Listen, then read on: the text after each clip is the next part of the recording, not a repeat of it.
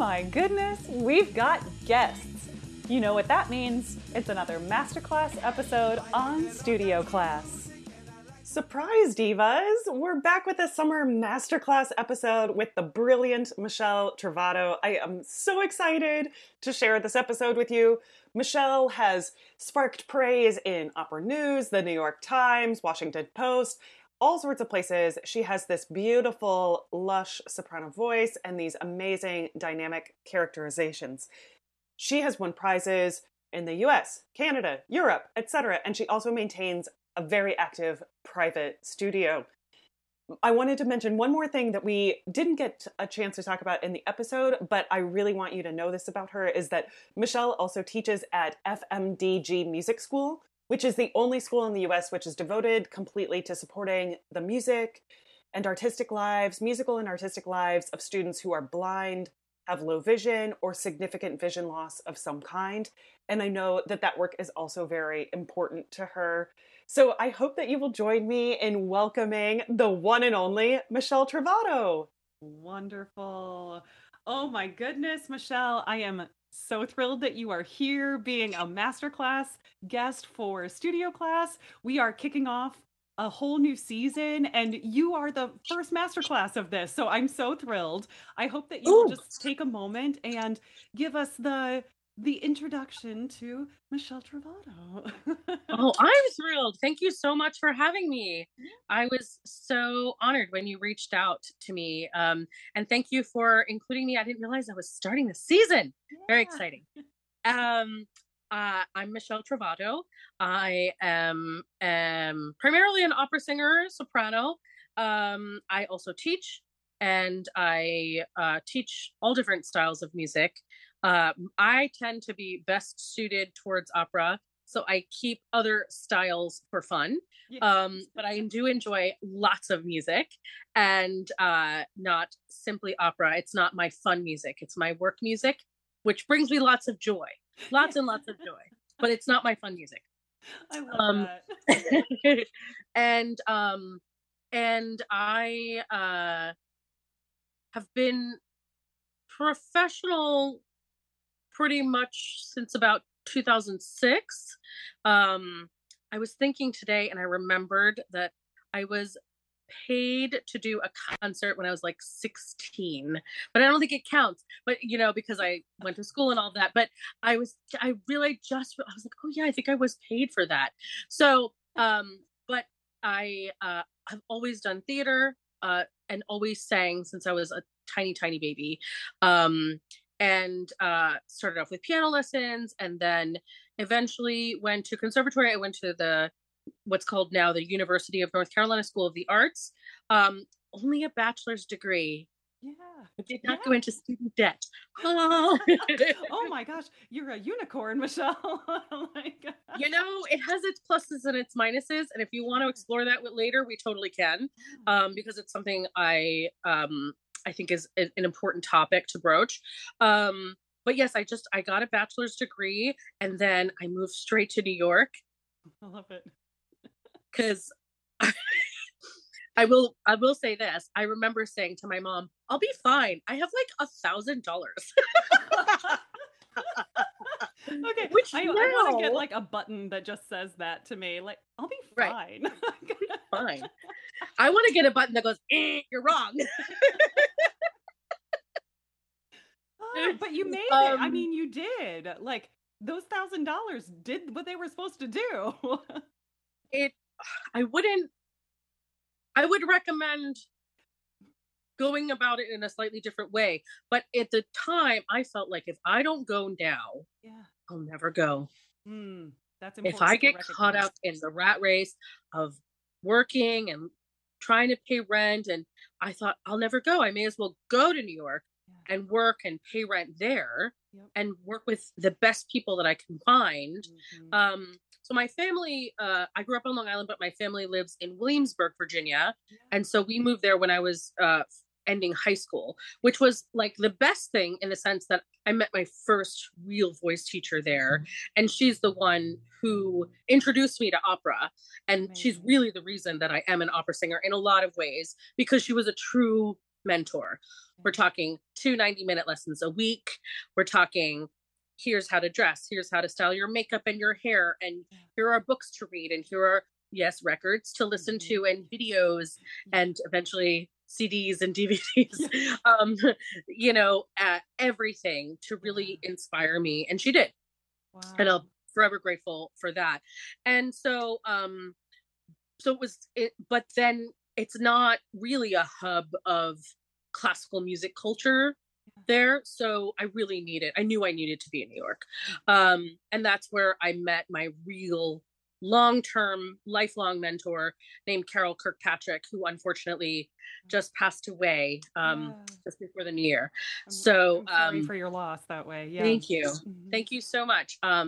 So having really like 3 main teachers in my life, my first voice teacher, who's named Basil, my college voice teacher, Marian Pratnicki, who was excellent, and I was so glad to have her, and then Carol, and now I'm sort of adrift, but had been taking too many lessons in the last few years, and now I really want them. So, it's been kind of an interesting process. I've done a lot of different kinds of jobs. I've had somebody came up with the term correlating career. I've had a lot of those, but now I really primarily sing and teach, and that's full time. And there's been periods where that's all I did, and there were periods where it was like, what temp work can I find? So that's kind of a weird rambling overview. But I love that you brought that up as well, because we do really talk about those things. Like, this is how a lot of people we all make our lives work in the ways that work for us. And sometimes that's be where you need to be location wise. Sometimes that's what kinds of jobs are correlating careers that really fill you up and you make it possible to do what you do. So I love that you mentioned that, because this is definitely a space where we talk about, here's all the ways that you can make it happen, all of the ways that work for you, not like somebody else decided it's supposed to be this way and magically that works for everyone. That's just not the case, right? So you're like, this is a great example of you saying, like, these are the ways that I made it work to get to what I'm doing now and how I'm able to be a musician in the world. So Michelle, I had to ask you, because I kind of start all of our masterclass episodes by saying, what is an intention that you're currently holding for yourself? So my current intention is really thinking about what it is that I want to say through music. So especially when I have the opportunity to plan what music is going to be programmed, and I'm encouraging my students in this way, what is it that you really want to put out in the world? And it doesn't have to be a politically charged message. It can be, I really want to explore music. For me, a lot of times it's been music from Italy, because my background is Italian. Excuse me. So a lot of times, and then I also have, my mom is half Polish, so I'm a quarter Polish. So I've delved a lot. I need to go more into the Polish side of things, but I've delved a lot and taken inspiration from my heritage.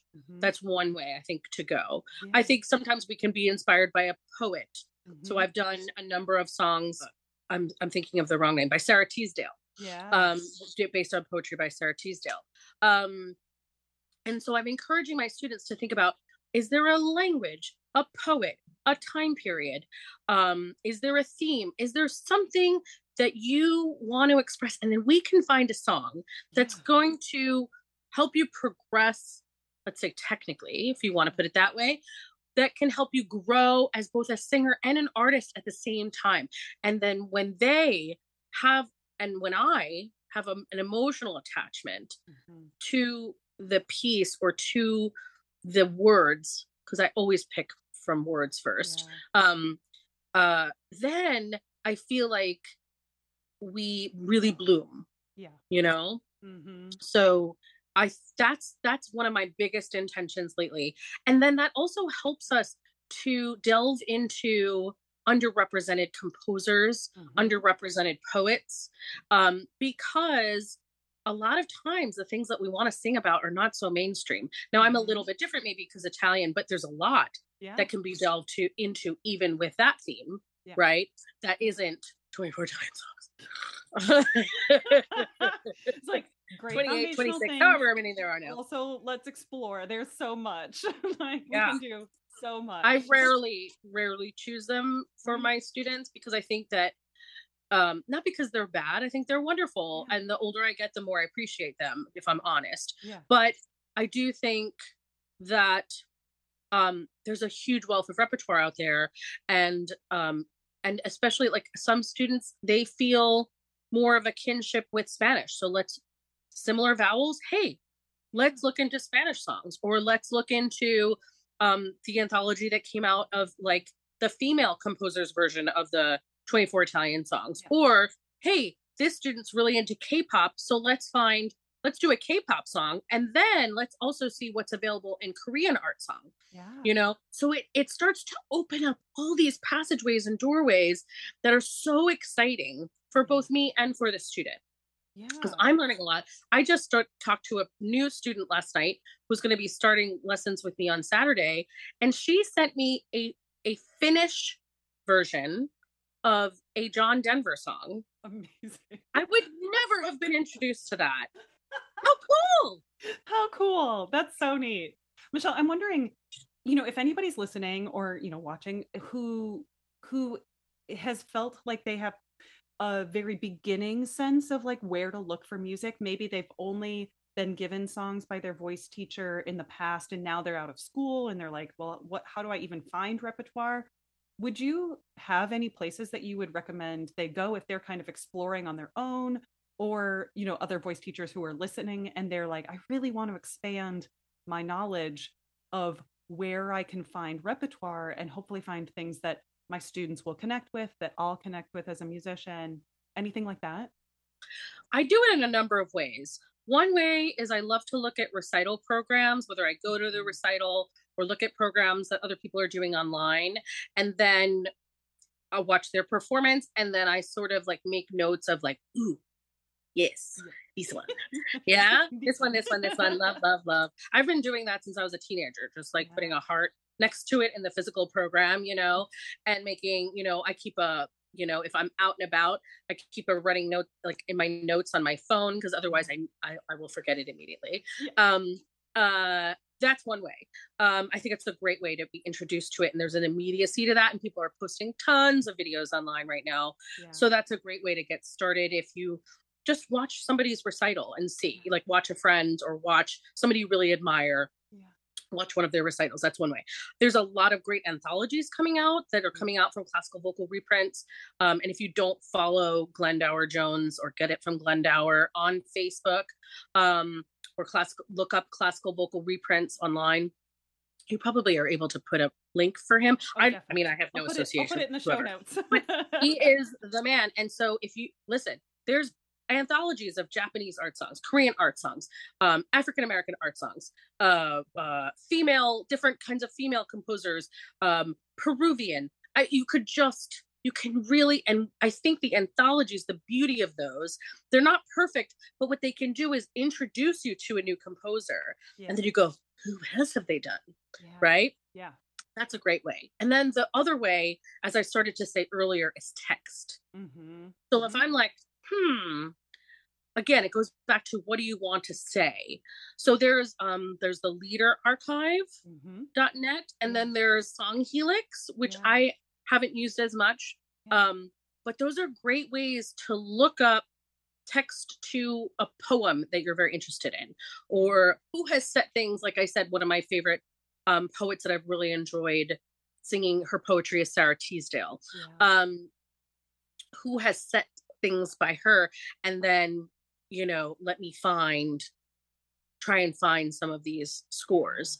Or I want to do a spring concert, and I want the theme to be spring or awakening or flowers or all of the above, and I can find texts that I relate to first, and then it's like, oh, I've heard of Deepak.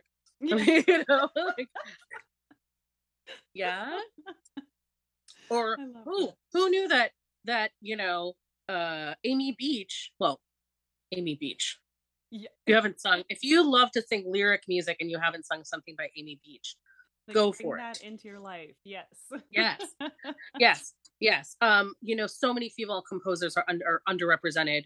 And so many nationalities are underrepresented. Yeah. And I really, a lot of my students are of different backgrounds, and I really don't want them to feel that they only have to can only sing music by, white men of yore. Right. Or like that our tradition only supports this very like small sliver of people who write music. It's so it's so vast, and there's so much room for all of us as vocalists to take up all of this different repertoire and just bring it out into the world a little bit farther.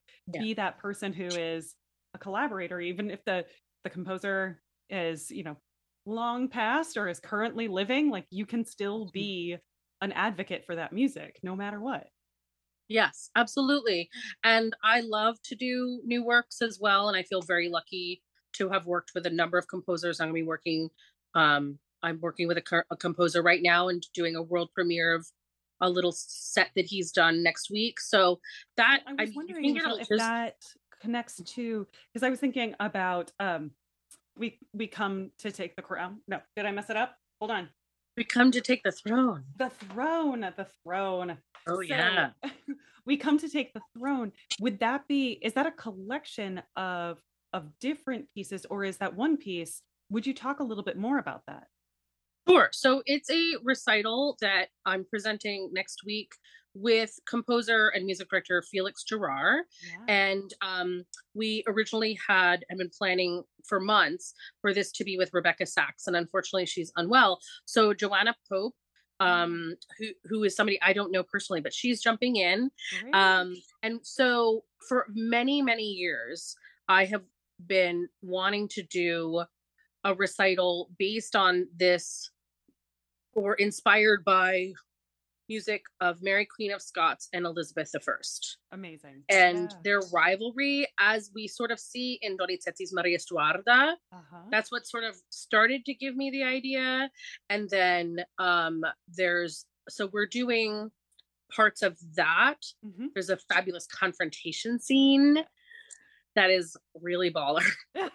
Yes, it is. So then we can branch out from there. And so we're presenting Schumann, late Schumann wrote, or Schumann in his later years, wrote a set based on Mary Stuart's writings. And some of them are her writings to Elizabeth. And so we're presenting those in a unique way.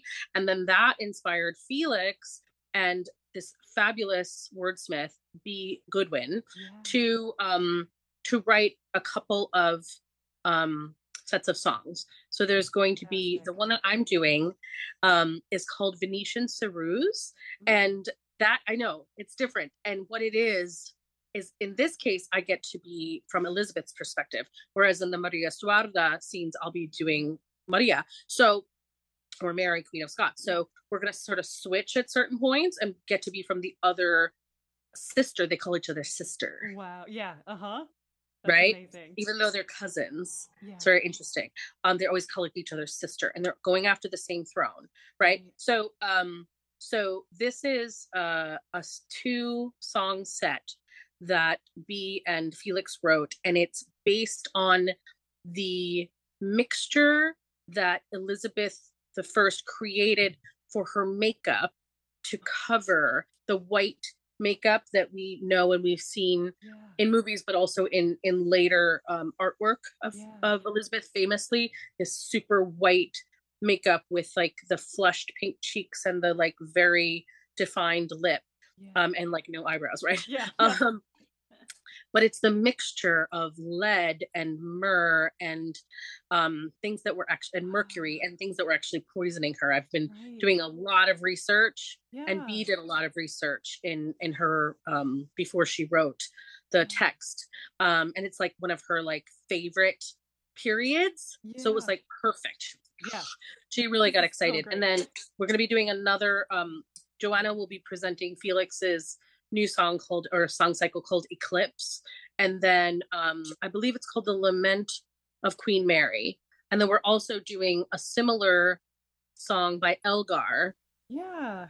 So, and then there's going to be some other things on the program. So we could even expand it further, but this is kind of what we're doing now. And then we'll see how if we want to continue to sort of evolve this program. Because I would rather it not be a one and done. I think it's such an interesting and fascinating women of history. Yes. You know? Absolutely. Well, I'm excited. I love the way that I love the programming that you're doing for this, you know, bringing together all of these kind of different musical time periods, as well as still telling this full story. It's so interesting. Yes. In multiple languages. Yeah, different languages, different styles, all of that. Yeah. And I'm wondering if you could tell us a little bit about that collaborative process, because not only are you, you know, kind of working with other musicians, and you're working with, you know, composer, and you're working with the librettist, and were you bringing this idea to them originally, or was this something that you all kind of came together and decided, let's do this? It came together organically originally with Rebecca, who we thought that our voices would go together really well. And so we were originally sort of thinking, do we want to do things around Ana Bolena and Anne Boleyn? Because we thought, like, confrontation scene, yes. And so both of these operas have these really great scenes. And I think that it was Felix that got really excited about the Schumann. And so that sort of made us go like, okay, let's go more towards Mary Stuart and Elizabeth for this one. There's also a wealth of other repertoire that we could bring in, but I think that would, again, we sort of wanted to have a structure for it and then to see how it grows over time. But I loved that it immediately inspired Felix to write several songs. And we're also going to present a few of his previous works that seem to suit these characters very well. Yeah, I love that. Yeah, and Felix, like, one of the songs has a galliard in it, which is like an old dance.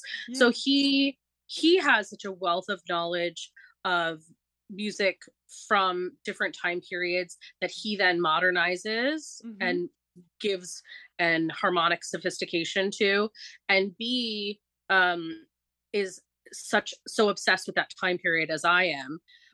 So it really was just like, oh, we could do this, and then we could do this, and we had to sort of like, we're like, rein it in, folks, you know, which is the best. That's the best place to be in, right? You know. There's like the brainstorming can just go on, and you're like, okay, but we're gonna do this, it's gonna happen, and then we can keep building from there. You know, we could do this again, we could do it in a different way, all of that kind of stuff. Okay, there's another opera that we really want to do that's in French, that has a confrontation scene where we would have to switch, because I'm a soprano and she's a mezzo. You know, it's already a little iffy for Maria Stuardo. It depends on what version you're using, but so we would switch, because these are they're clearly delineated this way, and it needs a lot of work as far as like making a readable score and like making sure that it's legible and translatable and all of this kind of stuff, and we just didn't quite have the hours to put into that, but that's something that we would like to be able to expand into at some point, because that would make for really to keep going with it. And what else could we add, and then we can sort of rearrange it in different ways. Okay, give us the deets, the time, date, venue, all that good stuff. It is next Friday, which is July 29th at 7 p.m. at St. John's in the Village in New York City. So it's a great space to sing in and have a great piano. It's very comfortable. It should be air conditioned. We have an Eventbrite. We have an Eventbrite link to buy tickets, or I think you can get them at the door. But yeah, it's that's when that's coming. Coming up soon. Oh, I love it. I love it. So one of the other questions that I really love to ask, and I think that especially as a teacher, you do this kind of all the time, right? What is a technical skill that you love to teach or pass on to other vocalists? Well, there's a lot. You're like, I do this all the time. No, but it's but where I start, okay, first of all, caveat, right? And there are many different approaches to singing, and Yes. lots of them are right. Yeah. Yeah. Okay. So sometimes I hesitate to put out there my own philosophies because there's always going to be somebody that disagrees.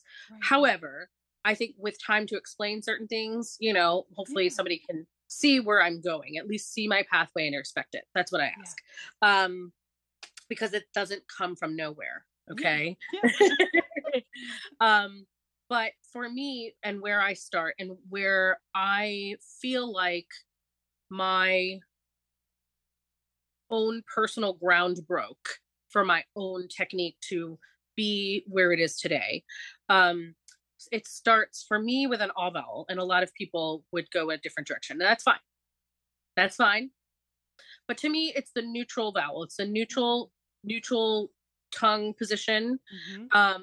And so the first thing that I do with students is work on finding the best, most neutral ah vowel for that student. And we use usually one of two words or phrases to help us. Yeah. So one of them, depending on where you're from and where you live, Your it regional works because accent. there's different accents, right?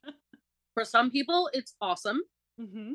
Not or, not us, not that closed, and not right? But right smack in the middle, that awesome bell. Yeah. And then the second one, if that doesn't work, this and hopefully I'll come up with a third one day. But so far, these two are working. And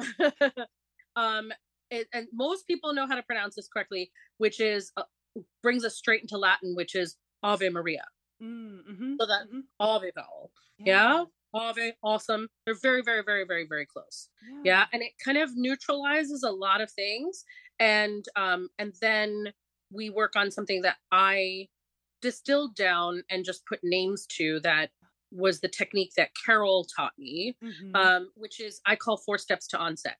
So onset being, I feel like when we have, especially for inexperienced students, because it can be any age, I really teach students. I've taught students from like 10 to like 80 something. Yeah. So, it really depends on the level that we're at. But I firmly believe that having a consistent process to fall back on, to feel like you have your feet firmly planted in the ground, to feel that you have a grounding to your technique, to feel like, if I don't know what to do, here is something I can always remember. I can remember that vowel, and I can remember these 4 steps to onset. Onset being the moment when we start making sound for a musical phrase. Okay. So do you want to hear what they are? Yeah. Okay. Totally. Again, probably going to be very controversial for some people. That's okay. This is a safe space for us to talk about the things that help us make the sounds like that we want to make. So I'm here for it. Let's do this. So step 1, we think. Got it. Think. Step 1, we have to think. We've sort of, it's a cheerleading step, right? We're like, you got this. That's a big part of it. It's also like, what is this phrase and what do I need to accomplish within it? Yes. Right. And then, there's multiple parts to that step, but you really want to like set yourself up mentally for success. And then step 2, release to the space in which you want to sing. So releasing your physical space into basically feeling awe, right? So I've thought about, I need to do, let's say we're just singing an ah phrase for the moment. I've thought about, okay, my phrase is 1, 2, 3, 2, 1, maybe do, re, mi, re, do, right? I want that to be legato. I want that to be connected. I want it to feel like one long phrase instead of 5 separate notes. These different things. It doesn't always have to take as much time as I'm taking to talk about it right now. Here are my goals. Goals and cheerleading. Great. And then we want to release to that space. So we feel that all space. Then you're ready to go. You breathe into that space and then you breathe back out on pitch. Yes. Yeah. And that, of course, there are more details to all of these steps, right? But if I can always go think, release, breathe, sing. Yep. Yeah. And I can firmly attest that when we're on stage, we do not have time to think about how we're going to breathe. Mm-mm. So if we've planned it and we've created a healthy muscle memory for that, however breathing is for you, maybe it isn't exactly these steps. Maybe you work on nose breathing. Maybe you work on breathing in a different way. That's fine. Yeah. But if you can do it in a way that you can practice and consistently and develop a healthy muscle memory for yourself, it will save you on stage more times than you can count. Absolutely. Doesn't say that I never do nose breaths. Yeah. When there's incense, I need to breathe through my nose because otherwise it goes straight into my throat. When there are bugs flying around, sometimes I'm afraid. Sometimes we have to do what we have to do in the moment, right? Yes, but, of course. For me, that sets me up for success. So I'm going to think. I'm going to feel my off space. I'm going to breathe into that space. Yeah. And I've got my phrase all ready to go. Mm-hmm. Yeah. Yep. Whatever it is. Yeah. So that's where I start. I love that's it. That's where I started myself, and that's where I start with fresh students for me. Yeah.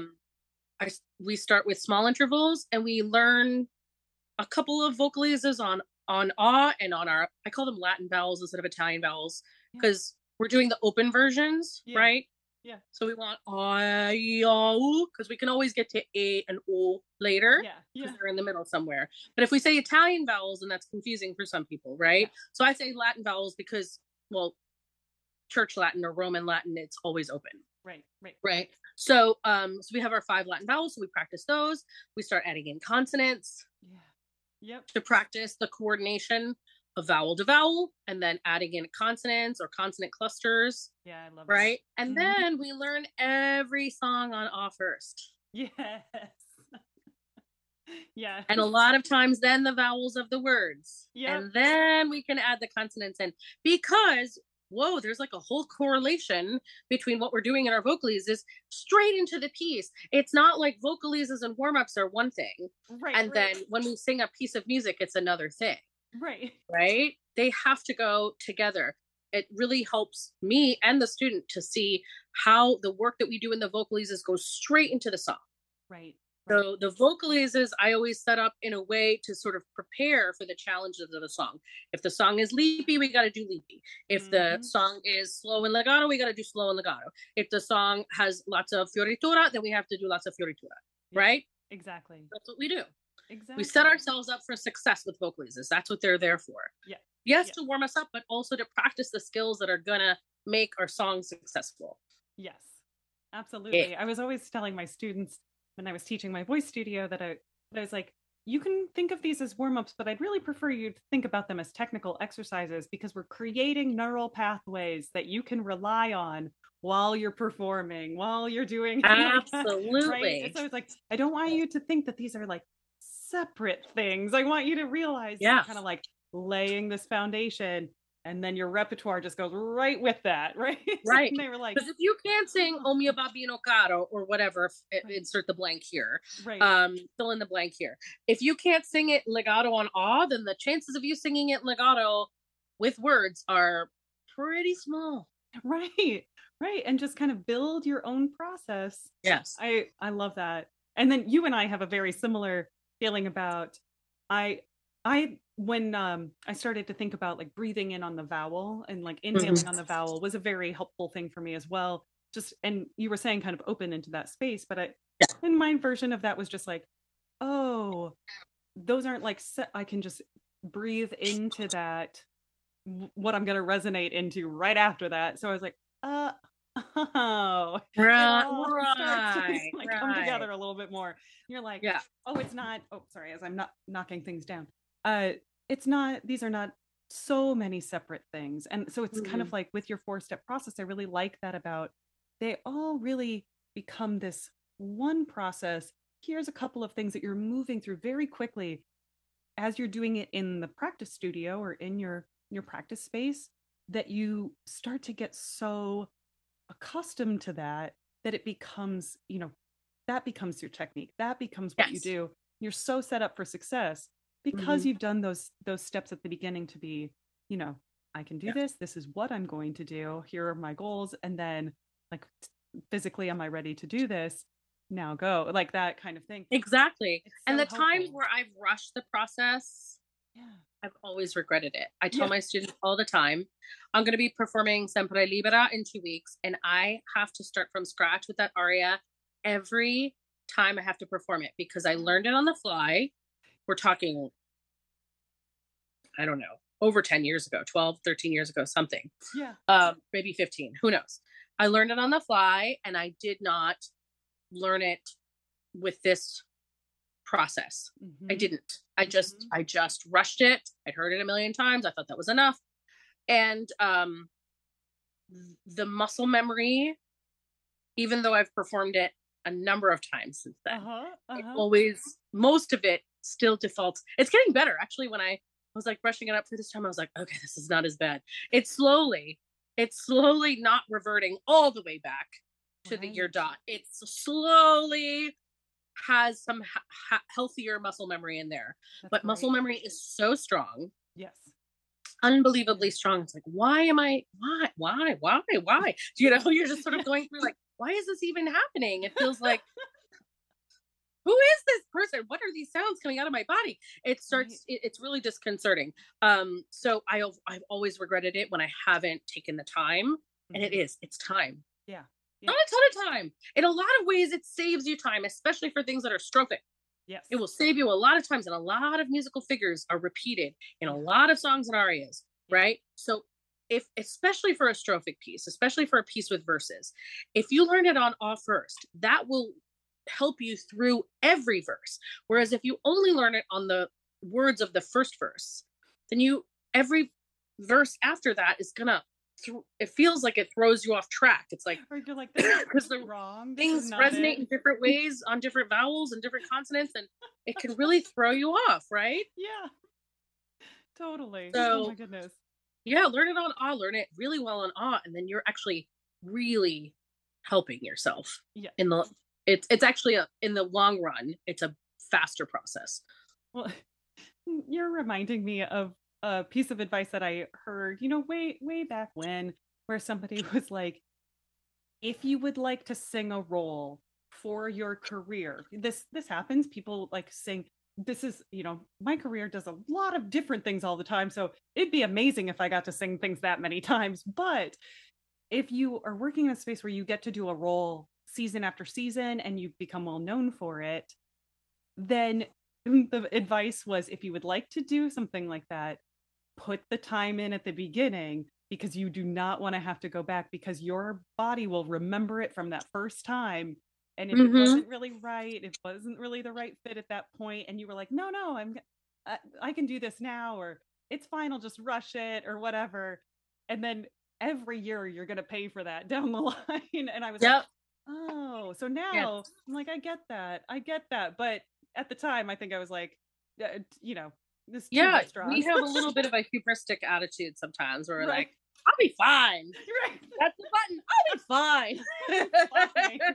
And like, sometimes like you just. Yeah, I refuse. I will never sing Sempre Libera. I did it in one audition. Yeah. And I will never do it again. It went fine, but I had just performed it.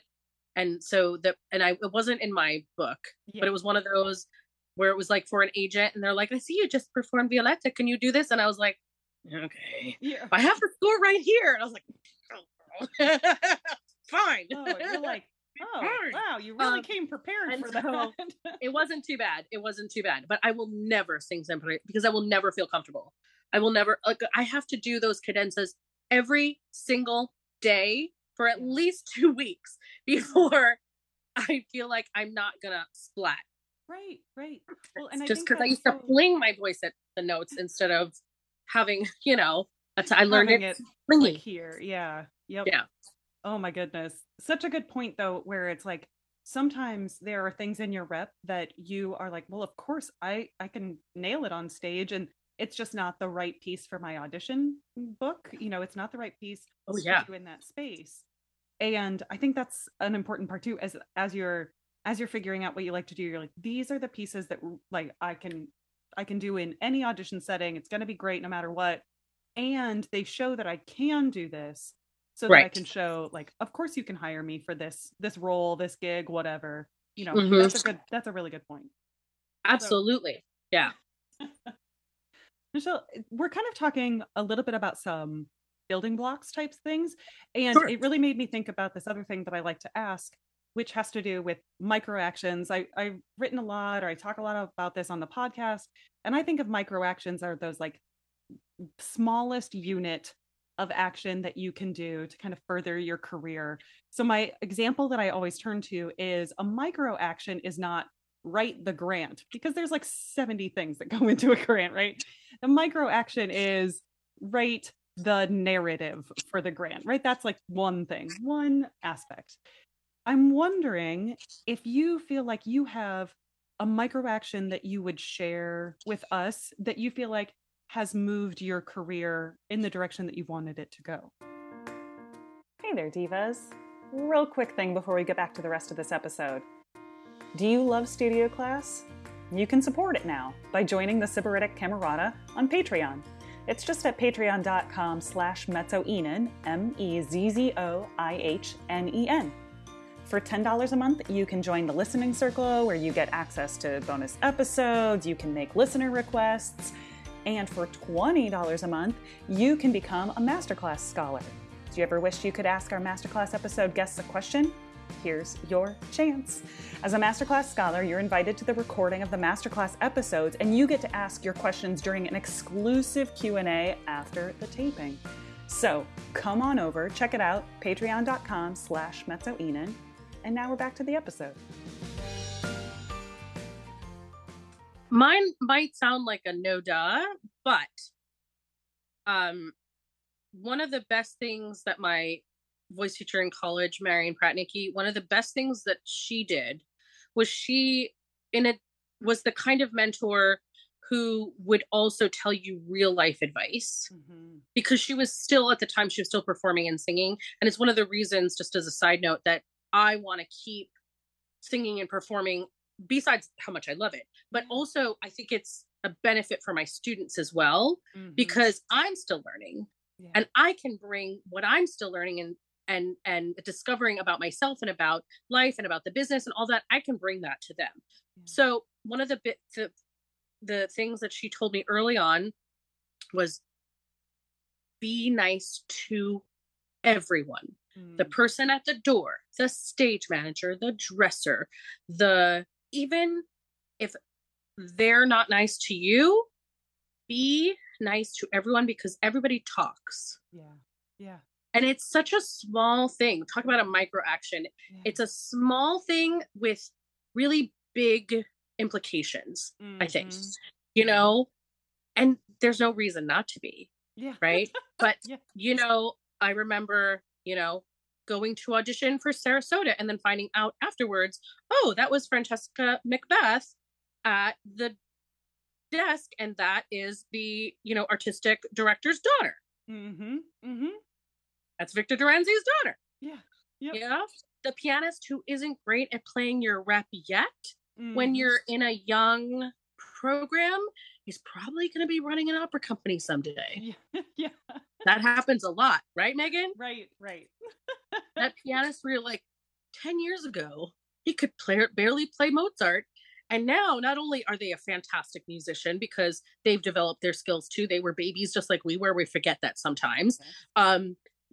Now they're associate artistic administrator for Curtis Institute or whatever it is. Or for, I did the Chautauqua Institute, and Daniel Biaggi, I think he did only 1 or 2 summers there. And then Daniel Biaggi was with Palm Beach for a number of years. And, now he's like, I don't know what he's doing besides adjudicating competitions all over the world, Oh, that. Just that. I'm sure he has many other irons in the fire as well. I should know the answer to that better, but it's true. Yeah. It's true. Be nice to everyone. Oh yeah. And I get a lot of work from people who know me. Yep. Yeah. It's how a lot of work comes through word of mouth. Yep. One of the funkiest things that I found personally about this business is that the things that I thought were going to blow my career up, Mm-hmm. a lot of times fizzled. And Mhm. sometimes the smallest things that I did, random workshop, random, favor kind of a gig, Yep. Yep. resulted in things I could never have dreamed of Yeah. in the long run. So, Yep. be nice. Absolutely. Yeah. I often say that music is a referral business, and that's not a bad thing. And part of that is just be the kind of person that other people want to work with. Like you want people that you like to work with, so be that person as well. So I love that you shared that here, because that's just, and it's not be fake nice to people. It's just Absolutely. genuinely show up Mm-hmm. and be the person you most want to be in that situation, which is probably, you would think about yourself as being, friendly, caring, kind, like, hopefully, like those things. So I love that. I love that. So when we think about, I don't know, being the person you want to be, and this kind of makes me think about like wishes and like wish lists. And so I'm curious if you have anything repertoire wise that fits into your wish list. Like what's something, and also I know that you have another concert coming up, so that might be part of this, but if you have kind of like, oh, this is my wish list stuff. So the 3 Donizetti Queens is a big wish list. Yeah. So, and I've done Anna Bolena in concert, but it's been a while. Yeah. And I had sort of done a reading of Maria Stuarda, so now I'm glad that I'm sort of revisiting her. Roberto Devereaux, I think, is still a little bit of a ways down the road for me, which is fine. Yeah. Still a few more years. But I've always felt like my voice really suits the way that Donizetti writes for the voice. Mm-hmm. So as I've grown from a Norina and a Nadina, yep, and then into some of his more full repertoire, yeah. It always seems to fit. So that's really great. I'm hoping then that will branch out into a little bit more Verdi. Mm-hmm. So on this concert that I'm doing on August 4th, mm-hmm. there will be some other Donizetti. I'm singing O Luce di Quest'anima. Oh my goodness, yes. Yes. Which is really fun. It's one of my party pieces. One of my party pieces. Because it's like so sparkling, yes, and I've never gotten a chance to do it with the recit with orchestra, so we're doing the whole thing with the recit. And then they just ask for Sempre Libera, so there's some of the Verdi. But I think I'd like to branch out a little bit more. I think my voice is like heading towards the Requiem with the right conductor in the right space, in the right orchestra, the right circumstances. Hopefully things like Ernani and Leonora and Trovatore, and there's elements of my voice that are going that direction. The other 2 things that I'm performing on that concert, which will be at Marcus Garvey Park, mm-hmm. which is in Harlem in New York City. Mm-hmm. It's going to be with orchestra. Again, it's my friend Courtney Carey, who we've sung together for years. He's a wonderful baritone. Yeah. And he's been conducting and composing for years, and he invited me to join him for this concert. So I'm really, really, really excited. We've known each other for maybe close to 10 years now. So, yeah. And this is called like Courtney's Stars of Tomorrow. Stars of Tomorrow. Yes. Stars of Today, honey. That's what's up. Right. Yes, because Noah Stewart is on the concert. Yeah. Talk about a star. Yeah. I was like, what? Hi. Yeah. He's gonna join for the Alfredo part, so I can just get to sing with him for a little bit. Yeah. And then I'm doing the Ned da Silvio duet from Pagliacci with Brian Murray. Nice. Who I haven't met in person yet, but I'm really excited. And another tenor named Benjamin Ruiz will be singing. He's doing some Mozart, and then I'm doing a Mozart. I'm doing 4 things. So it was the Traviata, O Luce, the Pagliacci, and Porgi Amor. Nice. Wow. Yeah. I mean, a real easy sing for you that night. Just nothing. Yeah. I might have to make some. I'm trying it really hard to think about the order of things in the smartest way possible. So, yeah. Yeah. Oh, I That will love help. that. That will help. And also, making sure that, you know, that I don't have to, like, for the other concert, that I'm not doing the aria right back to back with the confrontation scene, things like that. When you have a little bit of a say, Yes. to go like, can we just give me a little bit more time in between those things, or do I have to do that one first? Is there a way that I could sort of warm up to that, aka Traviata? So Traviata. I would kind of like to either have a very easy sing after that, or to kind of have it be I've done the role, but you get a break. Yeah. You get a break after that. And one of the things that I love about Verdi is that he knows how to set up really hard arias. Mm-hmm. So one of the things, when I'm asked to do Caro Nome, I usually say that I would prefer to do it only if I get to sing something big beforehand, because in the opera she sings 2 huge duets leading into it, so you're so warmed up. Mm-hmm. Whereas Porgi Amor, that's the first thing she sings in the opera, and you're not warmed up at all, right? So and it's not that it's not the worst, but there's something about Porgi Amor that, like, you just need to feel really ready to go. Mm-hmm. You have to just jump right in. Yep. And so it's an interesting thing that you wouldn't think it would be an issue, but there's something about it that always feels like a little shaky, and you have to really steady yourself and just like sort of try to put yourself into the Countess. At least what I've done in the past is like try and think about what the Countess has been doing throughout the whole first act, so I know, like she's been living her life, and it's not that she just like woke up and was like, let me sing a sad song, like, no, she's sad, but she's energized. She's feeling things. She's been having a whole day before this. So that tends to help.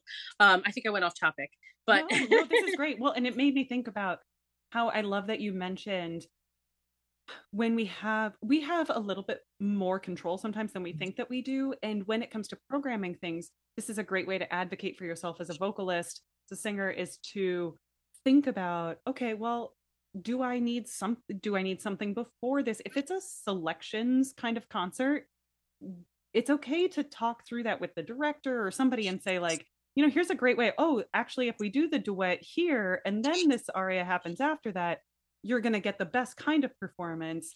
And I think more, especially like maybe less experienced singers can kind of take that into their practice time as well. Mm-hmm. They can think about, okay, well, what does it feel like if I've already been singing for 45 minutes and then I try to do this piece? Should it be earlier in the program? Should it be sandwiched between 2 other things?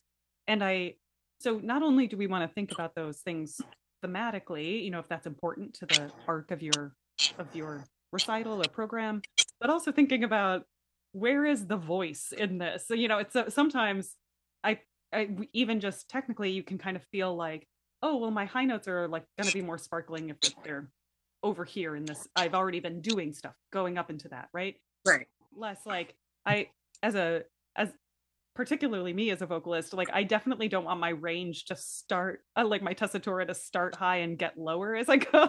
Like, it's like, no, the other way is always better. Like, yes. So, and knowing yourself, and if you're not sure, sort of test it out at home. Yep. Or get with a really great pianist and just sort of, okay, I'm going to try it in this order. Yeah.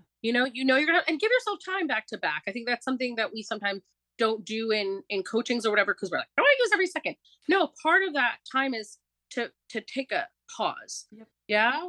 Just even if it's for 2 or 3 minutes, take a sip of water, stretch, and then go, because you will have that time most of the time, right?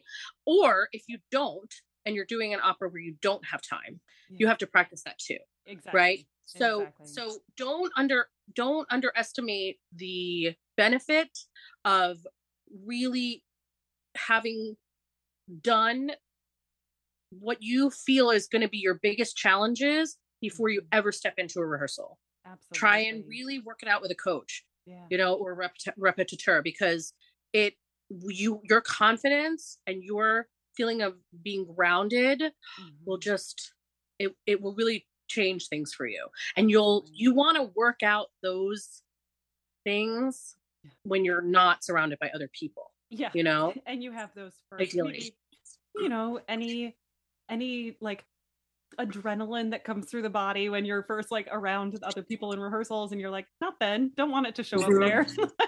No, I don't want to crash and burn in front of Noah Stewart. Yeah.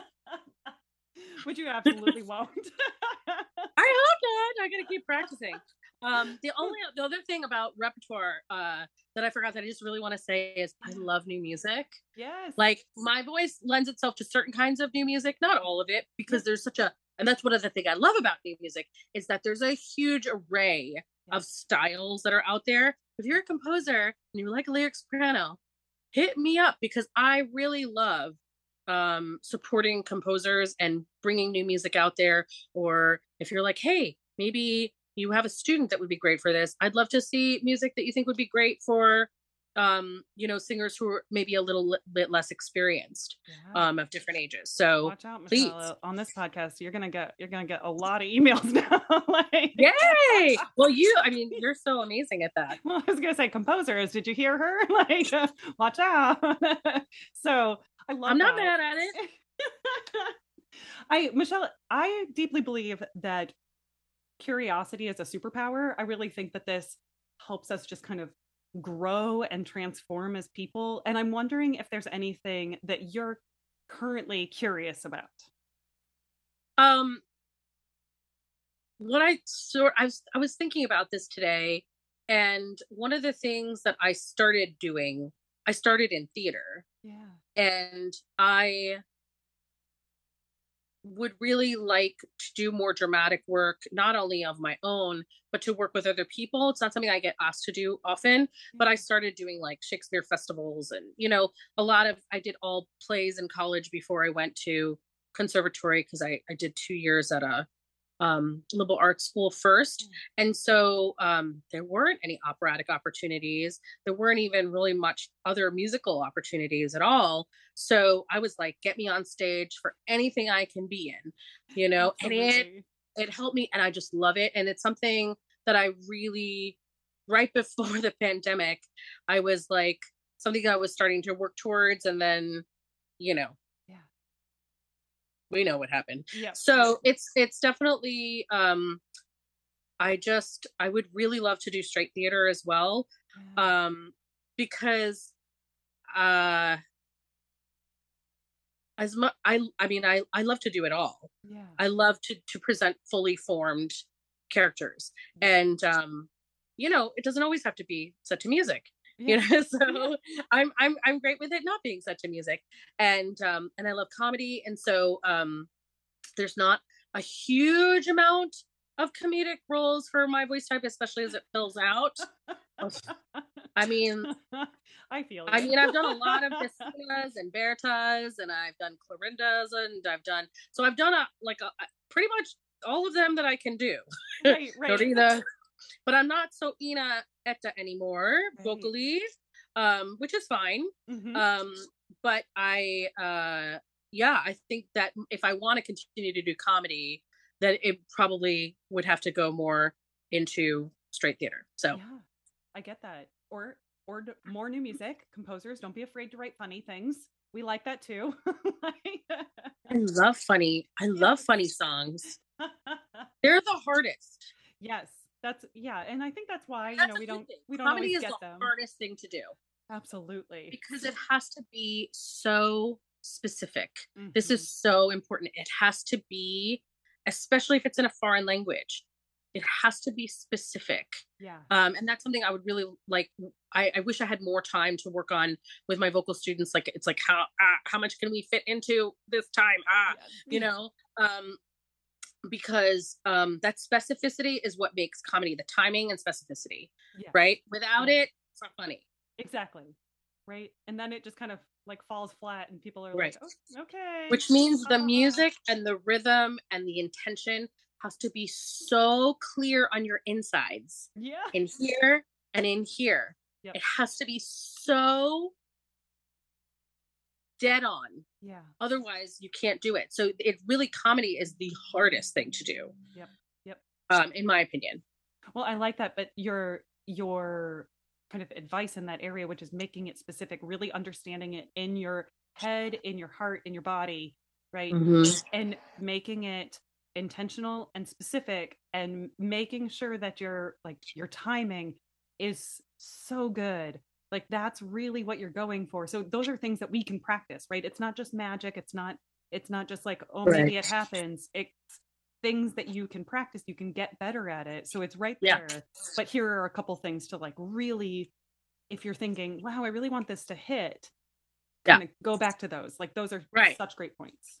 That's a really good thing that you just said, Megan, which is to find a few. So, and in general, that's great advice. So whether you're thinking about ornamentation in music, whether you're thinking about finding specific moments that you want to bring out of a song or an aria, whether start with a few, get them really strong, and then build outward from there. Don't try to do it all at once. You know what I mean? Really find special moments, whether we're talking about comedy or not.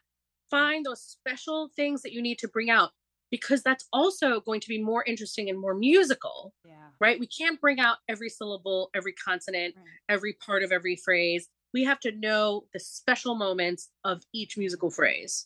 Right? We have to know the special moments of each scene. We have to know the special moments of each opera. So start small, find a few, and then keep searching. Keep searching, build it up slowly. And that feels much more consumable than like, oh, must find the timing. I got to do something here. I got to do something here. How do you do that? Actually is worse. Really figure out what your sentences are. That's what I find a lot. I was just working with a student on Come Scoglio, right? And that big recit. Where are your punctuation marks? And there's some really long sentences in these recits. Right? And that intention has to lead from the beginning of that sentence all the way to the end. Right? And all of a sudden, then it all starts to make sense. But when it's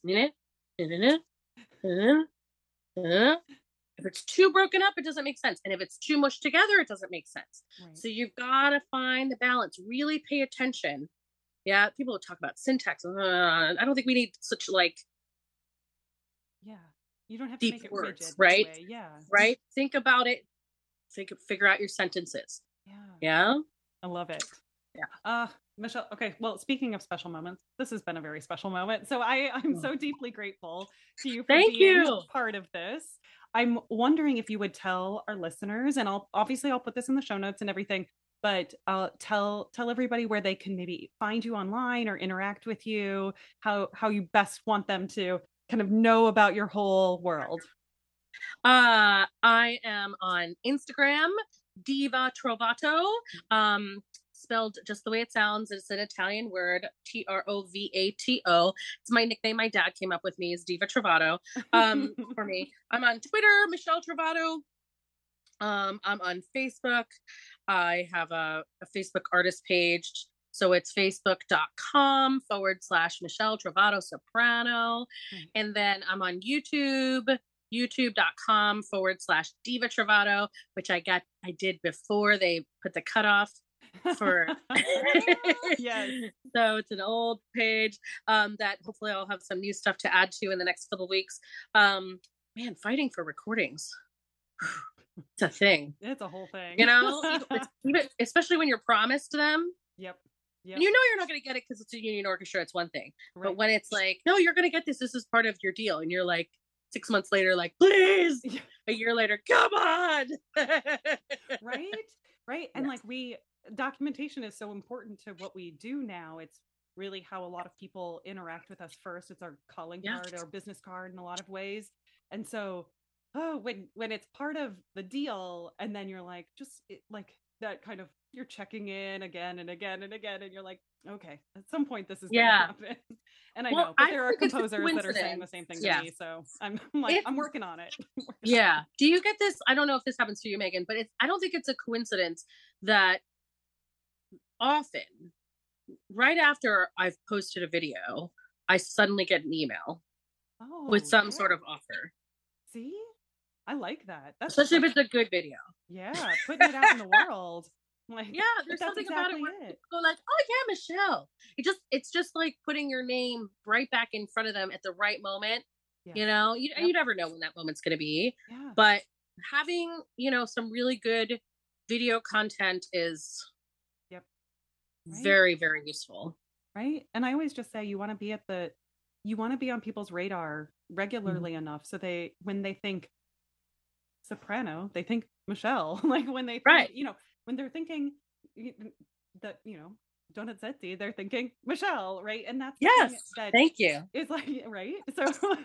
So when you're thinking about that, it's like for all of us, we're just kind of trying to make sure that the things that we're putting out into the world are showing up maybe consistently enough that we stay on people's minds and they attach what we want to them, right? That kind of like, Yes. well, yeah, of course, whenever you think new music, I want you to think about me, right? That kind of thing. Like, we're all in this. This is our thing. So that kind of stuff, I think you're so right. And then when you do, I love that you get that positive reinforcement with like, oh, and an opportunity showed up. That's great. Yeah, it doesn't always hit me right away. We're like, wow, they really wrote to me out of the blue. And I was like, wait, 2 days ago, I just posted a video. I don't think that's a coincidence because I don't post videos that often. Right. I mean, it just depends. Yeah. But yeah, it really, and it also, well, you have to be really circumspect with these things, right? Yeah. So you really want to make sure that what you're putting out there is you at your best. Yep. And sometimes that doesn't happen, but the more control you have over it, the better, right? Yeah. So yeah, when you're really proud of a performance, I mean, I record everything at least on my phone now because of the number of times where something has happened mysteriously to the video, and at least I have something. Yep. Because you see, okay, such and such opera company is doing, let's say, Anna Bolena. Yeah. And I have a recording, right? A live recording of me doing it. Yep. I can splice that at least from my phone and say, listen, it's just an iPhone recording. Yep. Right? This is what I have right now. It's just what I happen to have. Because sometimes we don't have the time to make a studio recording of everything, and I don't really like them anyway. But you can at least send that. And that oftentimes can get you that live audition, which is like key. Right. Right.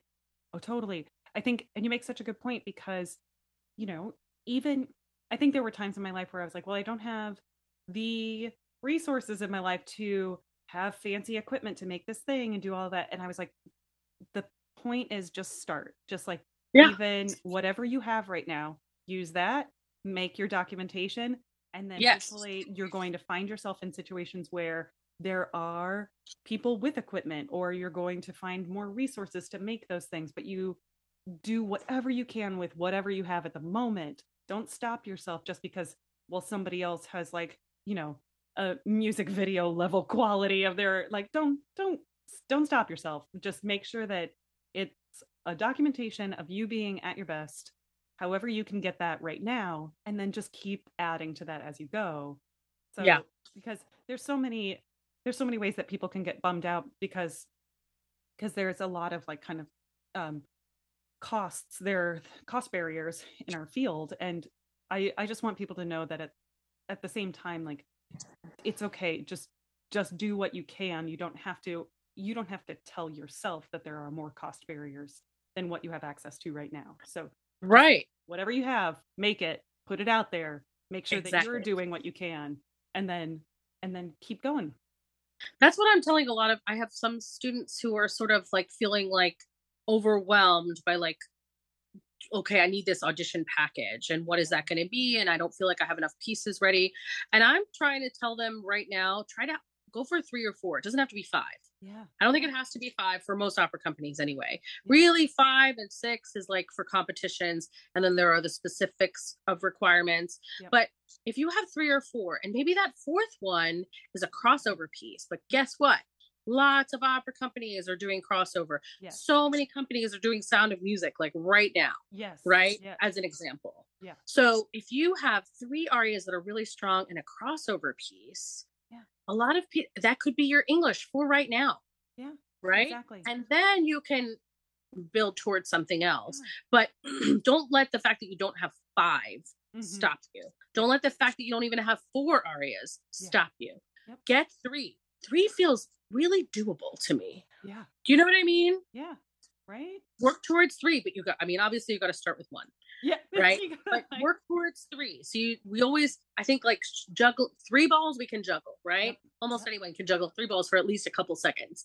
Yeah. Once we start to get more is where it starts to feel like overwhelming. Right. Right. But just have 1 that you're working on, 1 that you're working towards, and then, it's coming. It's coming.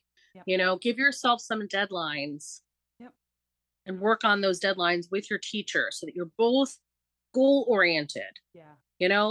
The deadline is, I'm going to be ready to work on this with a pianist. Mm-hmm. That's a really good deadline to have. I'm going to do this by the end of August. Yep.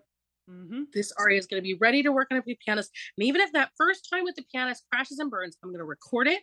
Yep. I'm going to listen back to the mistakes. And when I get back to it, I will have corrected most or all of those things. Yeah. Work with somebody who is going to be kind, help you through the trouble musical or vocal areas.